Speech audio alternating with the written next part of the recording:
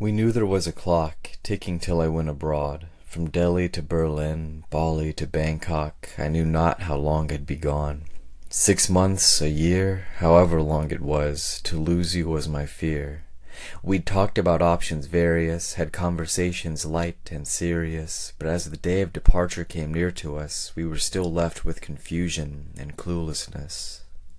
Then the day came when I boarded that plane, with tears in our eyes. Would our relationship change?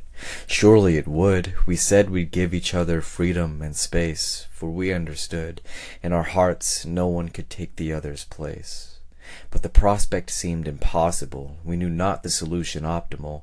Though we believed it fully solvable, our emotions still burned bright and volatile. Was the separation to be truly traumatic, or were we just being unduly dramatic?